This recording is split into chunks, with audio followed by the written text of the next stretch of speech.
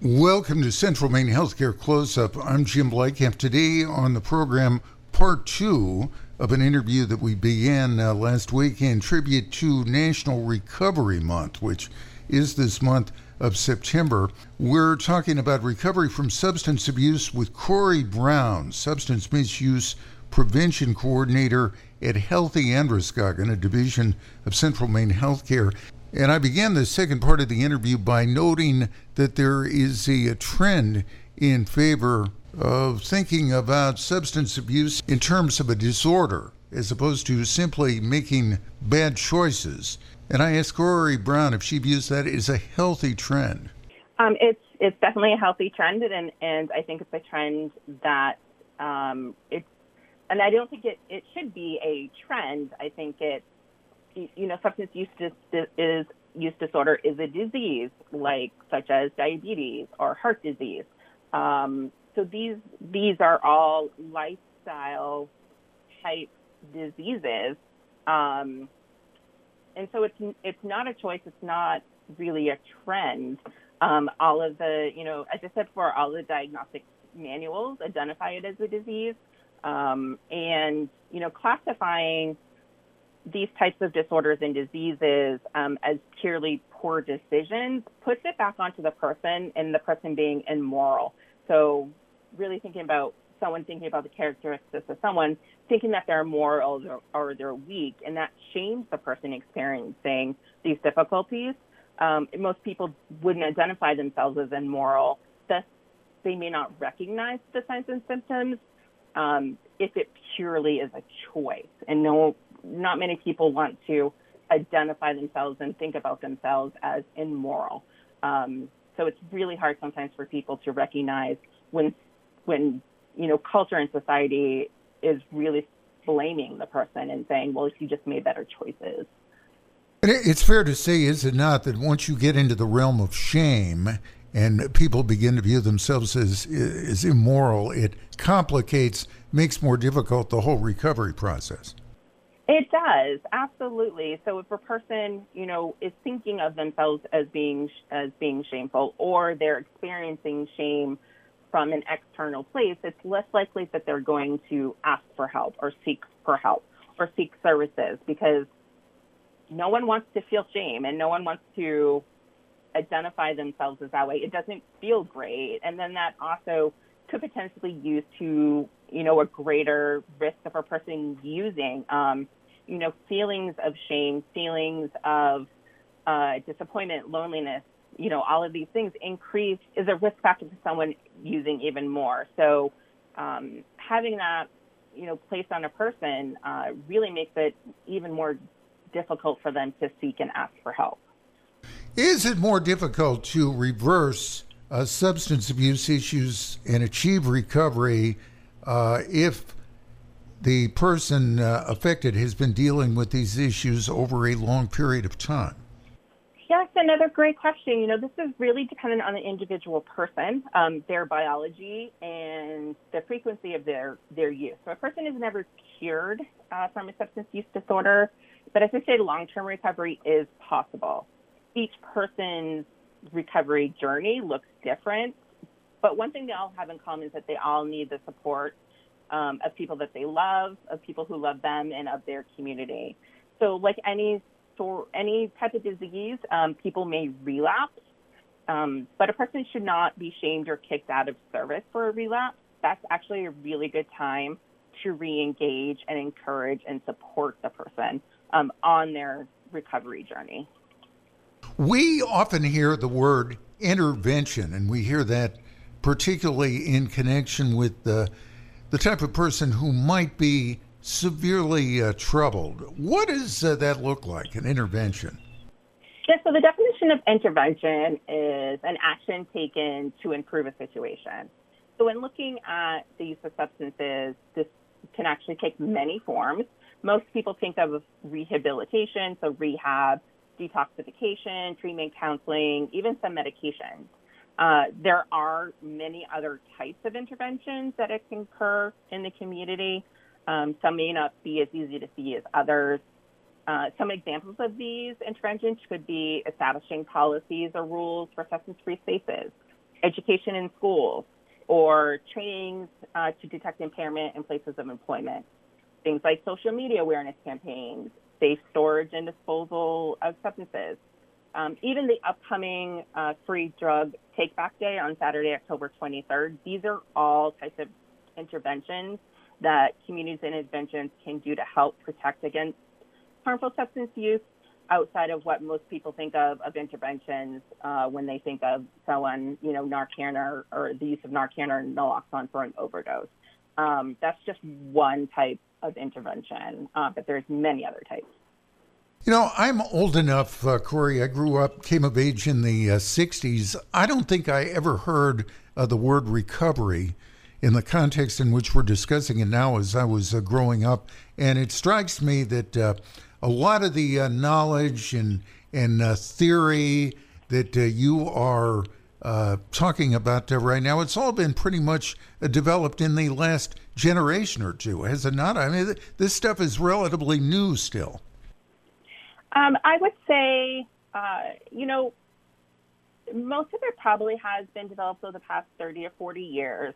A lot of research has been done over the past 30 and 40 years, specifically around substances and around recovery and what interventions work and what interventions don't work. So, through all of this research, we can sort of look to see, the evidence is showing us that things like social emotional learning and resiliency skill building in youth, these are all interventions that really make a difference and help protect youth against use of substances. There's been a lot of research on different types of treatment, such as, motivational interviewing or cognitive behavioral therapy. These are all types of treatment that over the past, 30, 40 years have really been studied and has, really good evidence to show that they work. So yes, I would say that a lot of research and a lot of information has come out over the past generation. And a lot of research and a lot of thought has been given in the past generation or so to the subject of shame, has it not? And we have learned to differentiate shame from guilt, which maybe we didn't do so much when I was growing up. I think that there's been a lot, especially in the past, 5, 6, 7 years, a lot of increased awareness around the use of language when we're talking about substance use disorder. So, and specifically how language can play a role in stigma and shame and guilt.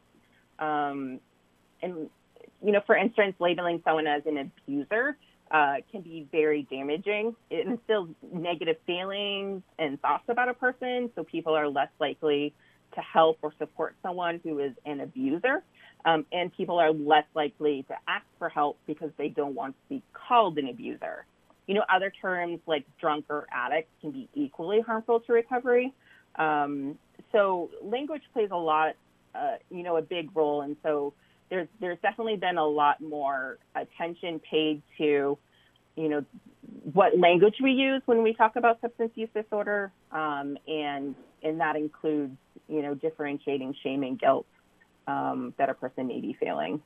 I've heard it said that guilt is a negative feeling about something you did, whereas shame is a kind of all-encompassing negative feeling about who you are. Is that pretty close? In my opinion, I think that's a great definition. Okay. Yeah, definitely. Yeah. Guilt is a feeling about an action that you've done, right? And shame is more of an internal feeling about like the type of person that you are, either internally or externally from someone else. Couple more things before we go, and our guest again is Corrie Brown.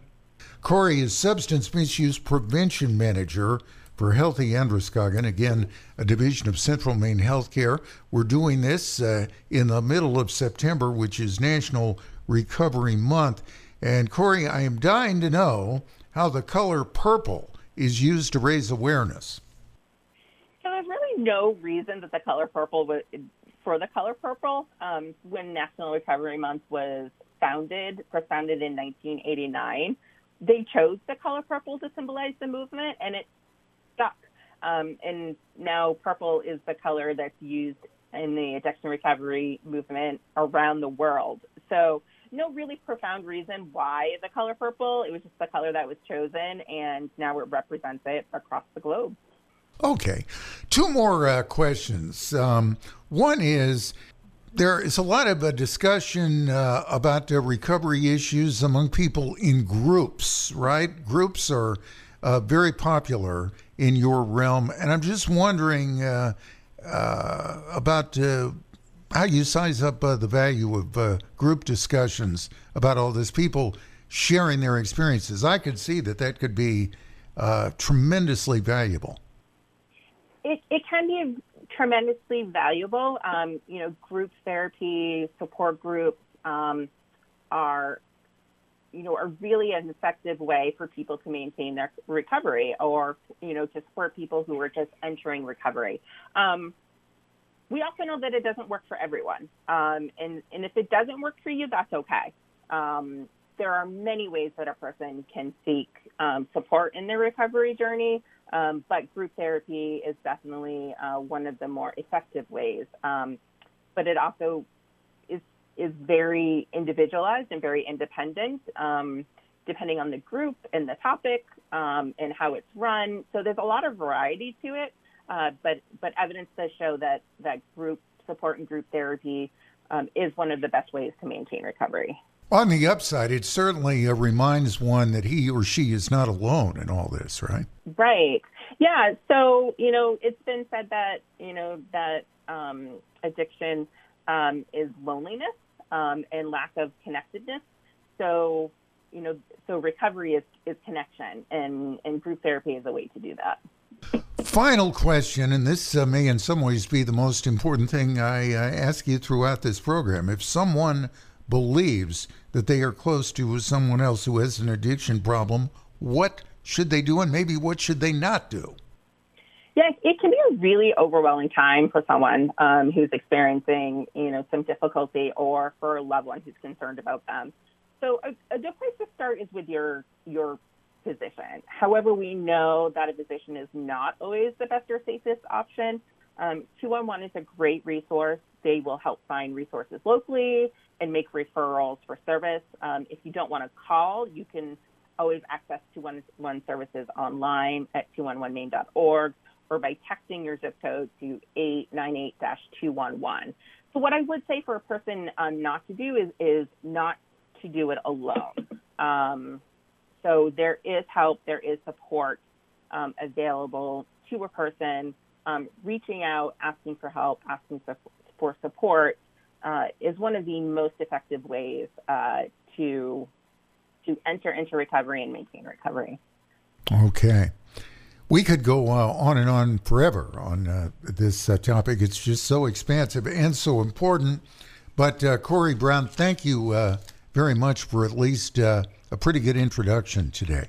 Well, thank you for having me. I appreciate you wanting to talk about this topic. Corrie Brown is Substance Misuse Prevention Manager for Healthy Androscoggin, again, a division of Central Maine Healthcare. I'm Jim Lightcamp. We'll return next week at this same time with more health talk, more health information on Central Maine Healthcare Close-Up from Radio Midcoast WCMA.